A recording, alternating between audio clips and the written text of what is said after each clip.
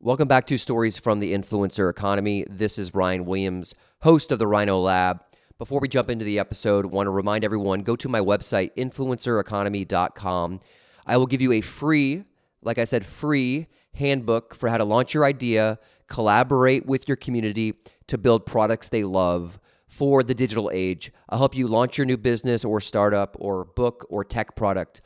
All of the above. I want to help your business launch. Go to influencereconomy.com for the free collaboration workbook.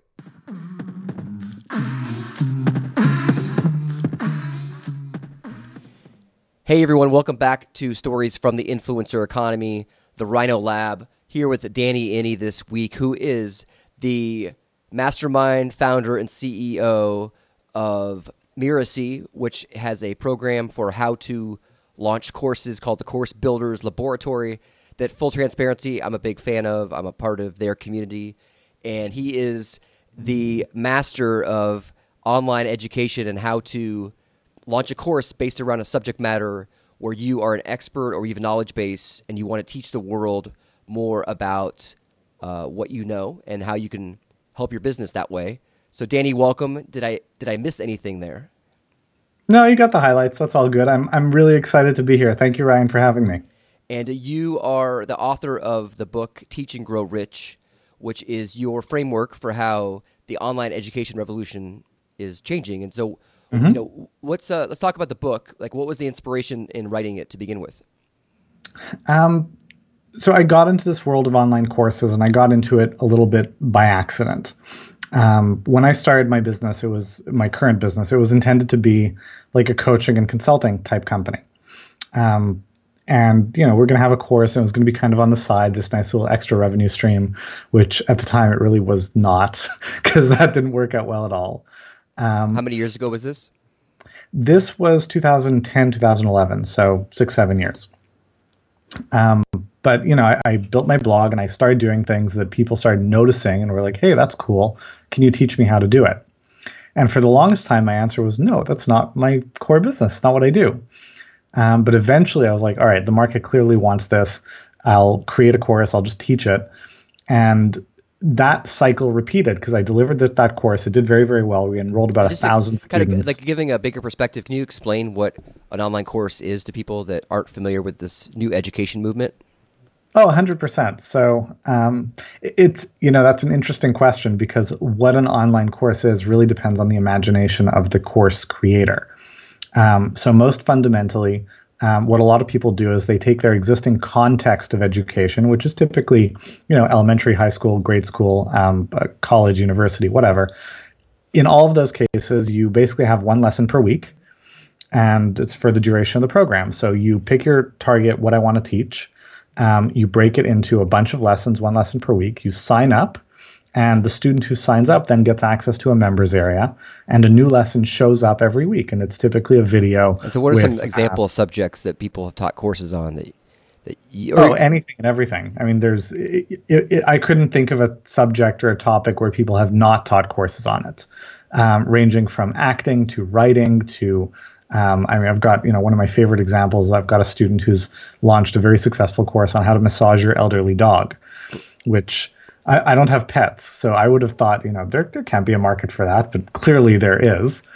But there's a market for everything that is valuable that somebody else might want to learn. So why this is really interesting and important to me is that so much, especially in the US and you're from Canada, there's education and you go in debt to go to college. And we don't necessarily learn trades in college. We learn political science or art history. And oftentimes people graduate and they're like, wait a second, I majored in Spanish. How do I get a job, working in finance or working in any industry? Because, if you're majoring in Spanish, let's be honest, like your doors aren't going to be knocking. People aren't going to be calling you out to be a translator or anything like that. So let's talk about education in general and why this revolution is happening now, and then also how your book is a playbook for people to learn more about this industry. Yeah, absolutely. So this is a topic that's near and dear to my heart. We could talk about this for days. I think I have a very love-hate relationship with education. I don't remember if we said it in when we first started talking after recording or before, but I dropped out of high school. I quit school when I was 15 to start my first business, and I had the bad judgment to go back to school and get an MBA a few years ago, which in hindsight was a huge waste of time and money. In-person MBA, not online? It was an executive program, so it was part online and part in person. Okay. Huge waste of time and money. Right. And all that being said, I think education is incredibly important. It's just not very well done in most traditional settings. I think there are a number of things that are really making a traditional education less and less valuable. There is the pressure of just the work world moving and changing very quickly, much faster than academia can keep up. There is the factors of inertia of tenure, which means that a professor knows what he knows and teaches what he likes to teach, and is going to be there till he dies, basically. There's also the factor of accreditation, which was meant to protect consumers and make sure that the education they're getting is a good education. But in order for a university to remain accredited, they can only change their curriculum so much. So one of the constraints on how much you can change what you're teaching is the pace at which the accrediting bodies can change. So that's also a massive force of inertia. So this industry in general is really one of the, I hate the word disruption because it's overused, but when you think about traditional taxi cab services with Uber coming along, and you think about larger companies going out of business right now, and then startups coming in to assume the mantle to take over the consumer, what I think is fascinating about what you're doing, like Uber, for example, has a supply and a demand for both sides of the market. So they have all these people that want to drive and help and make money on the side. It's an infinite supply. And of course, on the other side, there's an infinite supply of people that want cheaper cabs. And so for this online education movement, there's something here that there is that demand for the dog scratching course for your elderly dog, even if it's only 500 people, that you validate the community and the course audience at the same time as you're validating the teacher itself. Mm-hmm. So for your perspective, what makes Lindsay so unique for your book? So here's why Lindsay's success is so exceptional, right? First of all, she's exceptional because she's an entertainer. Not everyone can become a YouTube star because not everyone has the requisite skills to be, interesting and entertaining. I couldn't be a singing, dancing, anything, because who would want to see that? Well, it's like I live in Los Angeles, and people line up, they get off the bus every day to become a star. Mm-hmm. And so this because there's a democratization of tons of YouTube content that you can post doesn't mean it helps you to ascend to the top of stardom because but there are two layers to that, right? So the hundreds of thousands of people who arrive in LA every year to want to become successful actors, they at least, not all of them, but many of them, they have some acting chops. This is what they want to do, right? They're a small subset of the 330 million people in the US, most of whom could not be a successful actor, regardless of what opportunities came to them. Right. So that's the first layer of not everyone can do this. But yeah, the second layer is, of the people who are capable entertainers, it's still, you have to reach a really big critical mass. You need millions of people to like and appreciate what you're doing in order to reach a stage where it can pay your bills. And that's because, how much money do you make when someone watches your YouTube video? Basically zero. Right. Right. How much money do you make when someone downloads your music track on iTunes? 50 cents, $1, not very much. When someone buys your app on the iStore, when someone gets your Kindle book, they're all very low dollar transactions. So you need a huge volume. Education is a premium good. So whereas, someone buying my book, great case in point, my book, Teach and Grow Rich, second edition, sells for, I think, $6.95 on Kindle. So of that, I don't know what my take is, like maybe $4 or so. So if I want to make $3,000, I have to sell 750 copies of my book. That's a lot of copies. Yep. But education's a premium good. Our Course Builders Laboratory costs $3,000. I only need one person. And so if you're in a narrow focus targeted niche where you can get, the proverbial 1,000 true fans, 1,000 true fans who each pay you like $2 a year doesn't add up to very much. Right. 1,000 true fans who each pay you $1,000 a year. Hey, now we're talking about real money. And the true fans mantra we've talked about a lot on the podcast. Kevin Kelly was actually on it this summer, who wrote this Wired article for background of people listening. That's all about if you can get 1,000 true fans in any endeavor, whether it's music or you're in the app store, and they each pay $100 a year, which is a fair ask for your fan base, then you make $100,000 a year. So that's really the threshold, is 1,000 fans for any sustainable community that you can build a business off of. Well, but the challenge there is that you have to be in a space where the transaction value can be $100. Right. The reality is that if you're a musician and the way people are going to support your work is by buying your music on iTunes, there just isn't a vehicle for them to give you $100. And so the theory works great. In practice, it's tricky if you're not selling something where you can command at least $100 or more price tag. And when I researched my book, what I found the catalysm of you able to build a business off of anything related to blogging, app development, any technology endeavor, that third step, you launch your idea, you collaborate to grow with your community and customer base. That third step was how to profit off that and how to build a profitable endeavor.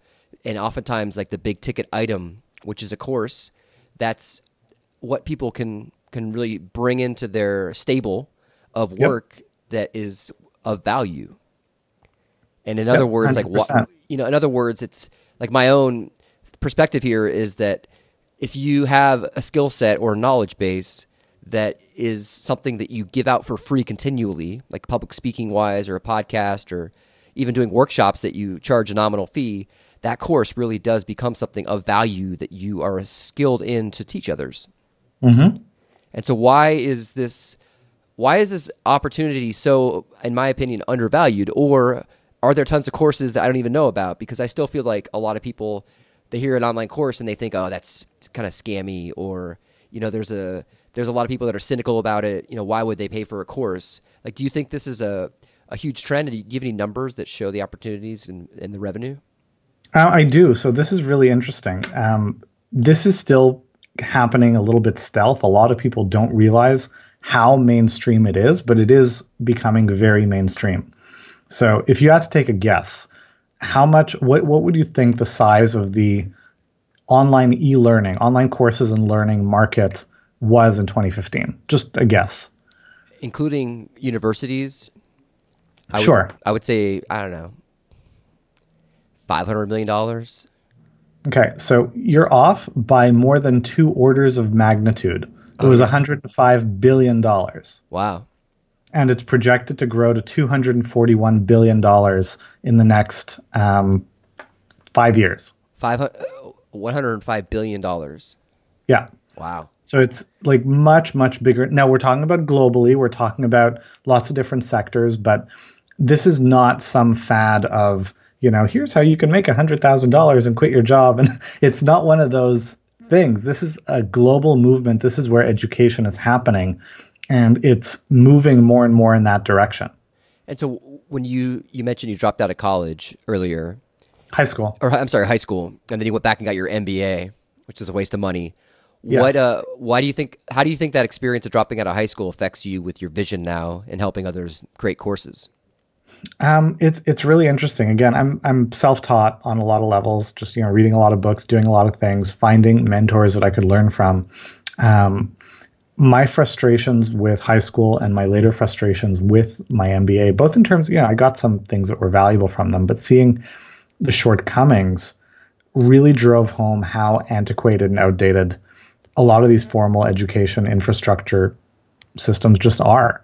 And there's so much that can be done. The third chapter of my book is all about reimagining education. It's about, let's not start with all the literally thousands of years of legacy ideas. This is a great illustration of this. Why do so many people think that the optimal student to teacher ratio is 25 to 1?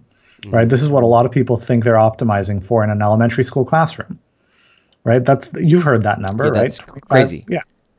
It's something that Maimonides came up with almost 1,000 years ago. And he was teaching in a Jewish Talmudic oral tradition, it wasn't even a representative classroom 1,000 years ago. Wait, 1,000 years ago, this number came up for 25 to 1? Yeah, and it wasn't even representative of the average classroom then. Okay. Like that's an example. Another example is this idea that you get a So we're lesson relatively, every week. we're like late stages, drawing on caves at this point with our Not evolution. much, not much far off. Yeah. The idea that so many courses they deliver a lesson every week, and that's because that's how school works. That's how universities work, colleges work. But if you think about it, why is that? Is that about creating a great educational experience? No, it's just because if the teacher and the students all have to get in a room for the lesson to happen, they've got to synchronize their schedules. It Right. was a logistical constraint, right? That's all it is. Yeah. Well, there's an element here of, oftentimes people just get through school to get through it. Like they're forced to do it by society, their parents, their hmm community, and it's a great idea to go to school. So, do you think you were an anomaly to drop out of high school and have the success now, or do you think this is something that's more commonplace than and will be evolving to this more? It's a great question. It's a question that's been very top of mind for me over the last couple of years because I have a small child. I have two small children now. My daughter is almost 2 years old, and so I've had a lot of conversations with my wife. Do we send her to school? Here's my take on it. I think that any given city, town, population, whatever, there's a bell curve distribution, and the school system, assuming it's a good school, good teachers, all that, is really designed and optimized for the middle of that bell curve. A lot of people think that it's designed for most of the bell curve, right? Only the really far outliers aren't a good fit. Right. I think it's really only good for people who are right in the middle of the bell curve.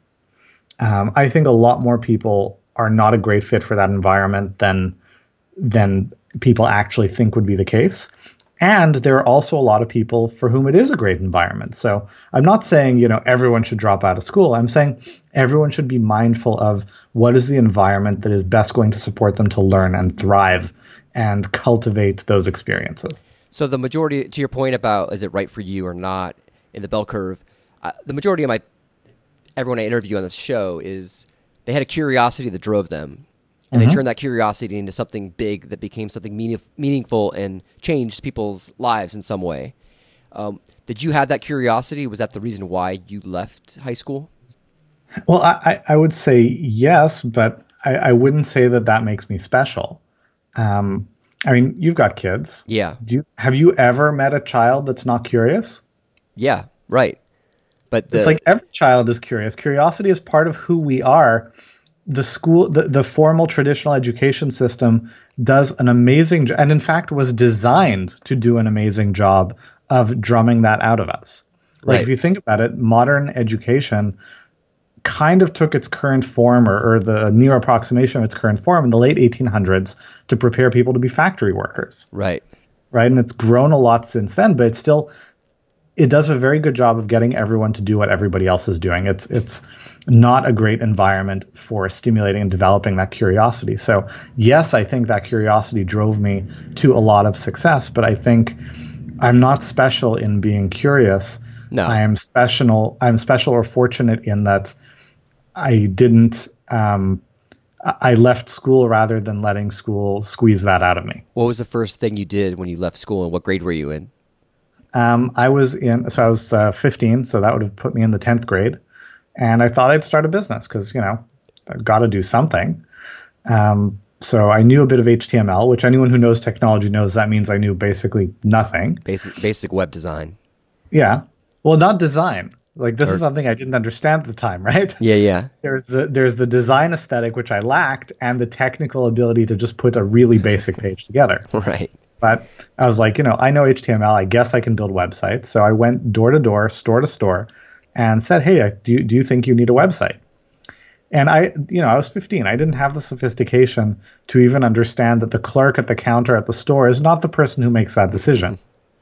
And I got no traction. But then I bounced into a different business and eventually started seeing results and learned by doing. And you learned by doing, and then you mentioned you were doing consulting work, and then you piloted. People kept asking you to teach them courses, and so yeah, I'm a teacher in my personality. Everything that I do well comes down to being able to see patterns in things that are complex and explain them in a way that makes them simple. That's what a teacher does. Like that is point to anything that I'm good at, it comes down to that. And so I explain things and I get excited about new ideas when I'm fascinated by something like education, like courses, because that's what I'm super excited about now. I talk about it the way I'm talking about it now, and people would say, well, can you teach me more? And so I did. And so did you, in a way, pilot the course building without even trying to pilot intentionally because you had the job and there was no pressure to make a lot of money off of it? Yeah, my whole life, pretty much. I mean, that's what I was doing. Yeah. So I love the model of piloting because oftentimes we give out all this free information, like we go to someone's office and we pitch them our business and then they ask for a PowerPoint and then 3 meetings later, you don't get the deal and you've spun your wheels for 10 hours making this massive pitch. And I come from advertising and marketing and I've been burned so many times. But with your theory around course creation, you create the opportunity to find customers and you sell pre-orders in a lot of ways like a Kickstarter project where you're validating your idea with customers and you don't start it until you actually have the signups that reach your goal. And where did you come to be inspired for that model? Well, it's not a new idea. I mean, this is, if you look at the lean startup, exactly. If you look at 4 steps to the epiphany, like it's what the tech world has been doing for a long time. It's what all smart businesses have been doing for a long time. Bringing it to the world of education I won't say it was new because it's not. I mean, in traditional education, they call it formative instruction. It's not a new idea at all. But bringing it to the business of education was a at least somewhat fresh perspective that worked very well and seemed to resonate with a lot of people. And you don't spin your wheels just trying to make something because a lot of people think courses are you need to record 50 videos and you need you do all this legwork and then you launch the course and there's no one to buy it. Yep. And if people do buy it, it's very likely to be a suboptimal experience because it doesn't matter how good you are at your subject matter, you cannot anticipate all the questions and challenges that someone who does not have your subject matter expertise is going to have encountering this information and knowledge in this format for the first time. And getting back to your kids, do you think you'll send them to high school? I mean, my kids I have 2 under 2. Yeah. So high school's pretty far off. But you mentioned sending them to school. My wife and I are still debating elementary school. Mm-hmm. Our current compromise is that my daughter goes to grade 1. And at the end of grade 1, she has a choice. Does she want to go to grade 2 or does she want to be homeschooled for grade 2? Interesting. And whichever she chooses, she sticks with it for a year because I think it's important that children learn that decisions have consequences and they have agency to make meaningful decisions.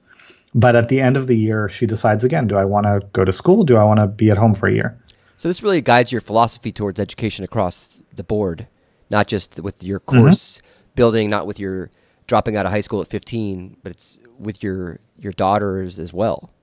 Mm-hmm. So I feel like you're on this outward path to build this business, and there's something normal about what you do, but you think in a way that, I don't know, you're reimagining, to your point, an industry.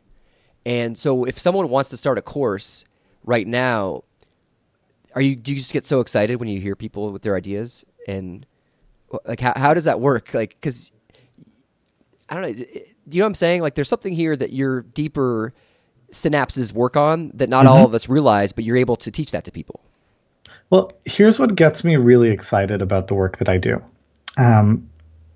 Teaching people how to build courses is the first domino, right? If you look at how society has progressed through years, decades, centuries, eons, society's always taken a big leap forward when we got better at taking knowledge, inspiration, and capability from one person's head and putting it in somebody else's head, right? Big leap forward when we evolved the ability to speak. Big leap forward when we developed the written word. Big leap forward with the printing press. Big leap forward with television, radio. Big leap forward, of course, with the internet. This is what's next.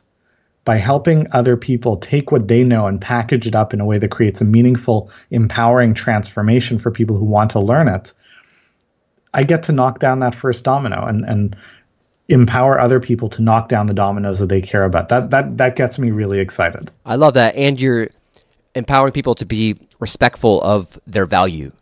Mm-hmm. And they're saying, I already give everything out. I help others. I need to package this in a structure where I can charge $2,000 or $500 or whatever the amount is that actually. It's like I gave a talk a couple weeks ago in LA, and it turned out that they didn't pay me, and it was 100 entrepreneurs in a room, and I used to just give that talk for free and sell a couple books, but now I'm able to pitch my course at the end, and I sold someone for my program. Mm-hmm. And so it's almost like fulfilled monetization that a lot of people don't realize is out there. Mm-hmm. And it's in service of the audience, because if you've got a room full of 100 people who've been inspired by your ideas, then they're like, but what's next? How do I do it? Right? Something that I feel like a lot of people get, like, this is going back to learning concepts and theory, is that there are two layers of learning. The first layer is about literacy, right? That's going from I don't know what you're talking about to I do know what you're talking about. And explanations do that well. Stories do that well. So when someone comes to hear you talk, you inspire them. You take them from not having a literacy in your ideas to having a literacy, right? I don't know what you're talking about. Now I do, but I can't do it myself, right? The next layer is fluency, going from, I understand the idea to I can do it myself. That requires more detailed and more depth of explanation, more time to practice, more hands-on interactive experience. And it's a disservice not to provide that opportunity for people to learn when that's what they are now excited about, and it's like, well, where can I get that? It's information versus learning, which you talk about in the book. Yeah, absolutely. And so what books have you read recently that really moved you? That's a great question. I this is going to be silly, but I'm rediscovering a lot of kids' books. So I just got this. It's this book, Purple, Green, and Yellow, that I'm reading to my daughter. You have small children. I do. Yeah, I haven't read that book. You read over and over and over and over. So it's a constant negotiation for more books. Yeah. So I'm just excited to be reading this book to my daughter, because I used to substitute teach and loved reading this to the kids. So, you ask a book that's moved me, it's like, there you go, because it's a shared experience with my daughter. And what do you watch any television? Through like Netflix and through my computer. I don't have channels. What did you watch recently that moved you on Netflix? There's a show, Lucifer, that is based on the work of Neil Gaiman, that I'm enjoying a lot more than I expected to. I think it's clever, it's well written, it's interesting. Really enjoying that show. And when we met in Montreal, you had a local diner that we met at for lunch.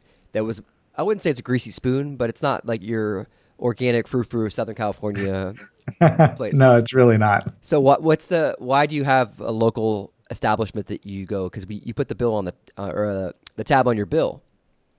Oh yeah, I'm there almost every day. It's the food is good. I enjoy it. It's like around the corner from my office. It's the perfect storm of, it's tasty, it's convenient, it's like my little refuge in the day. Do you have habits like that you feel like the comfort, because you work from home? I'm very much a creature of habit. Yeah, isn't this your office, and you bought a condo, and then you don't live there, right? But you have. Yeah, the condo's across the backyard. Actually, we just, because 2 kids, so our condo is a bit small now. We just bought a house which is 4 blocks away, and that means my commute is going to go from being 90 seconds to being 8 minutes. And that's a bummer. And then your entire team is geo-diverse. So you manage people remotely. And then you have... not the entire team. So there are 4 of us in Montreal. But yeah, everyone else, there are a couple dozen people who are distributed across the globe. And then how do you rally them? Do you have yearly events or quarterly events to meet in person? We do a slightly more frequently than annual retreat. So like every 10 months or so. That's a week in person. Excuse me. And we have a weekly meeting, and we have like all kinds of other stuff. So you keep everyone accountable. So you have this modern business. You're disrupting education. I use disrupt with quotes because I have a love-hate relationship with that word. And you have big vision with everything, which I love. I love talking to people that have big plans and ideas, and then they actually execute on them, because so many people get lost with their visions. So if there's one piece of advice you could give people to stay focused on the small details with their business, something that you've recently learned, what would that be? It's always about forward momentum. Forward momentum and a bias towards action is more important than anything. If there's something that you think you want to do, start moving towards it. Do it. Better to execute on something that is not perfectly planned than not to execute and create a perfect plan. I love it. Where can we find you online? There's my website, Mirasee.com. There's our podcast, Business Reimagined, on iTunes. And if you want to learn more about course building, my work, really it's the best thing I've ever created other than my kids. My book, Teach and Grow Rich, on Amazon. And we were saying before, it's really hard to write a book. So if you do buy the book, we always encourage to leave an Amazon review. Yes, please. I would very much appreciate that. So more people can discover it. Danny, thank you so much for joining. My pleasure and my honor. Thank you for having me. All right. I think we're going to challenge people. I liked it.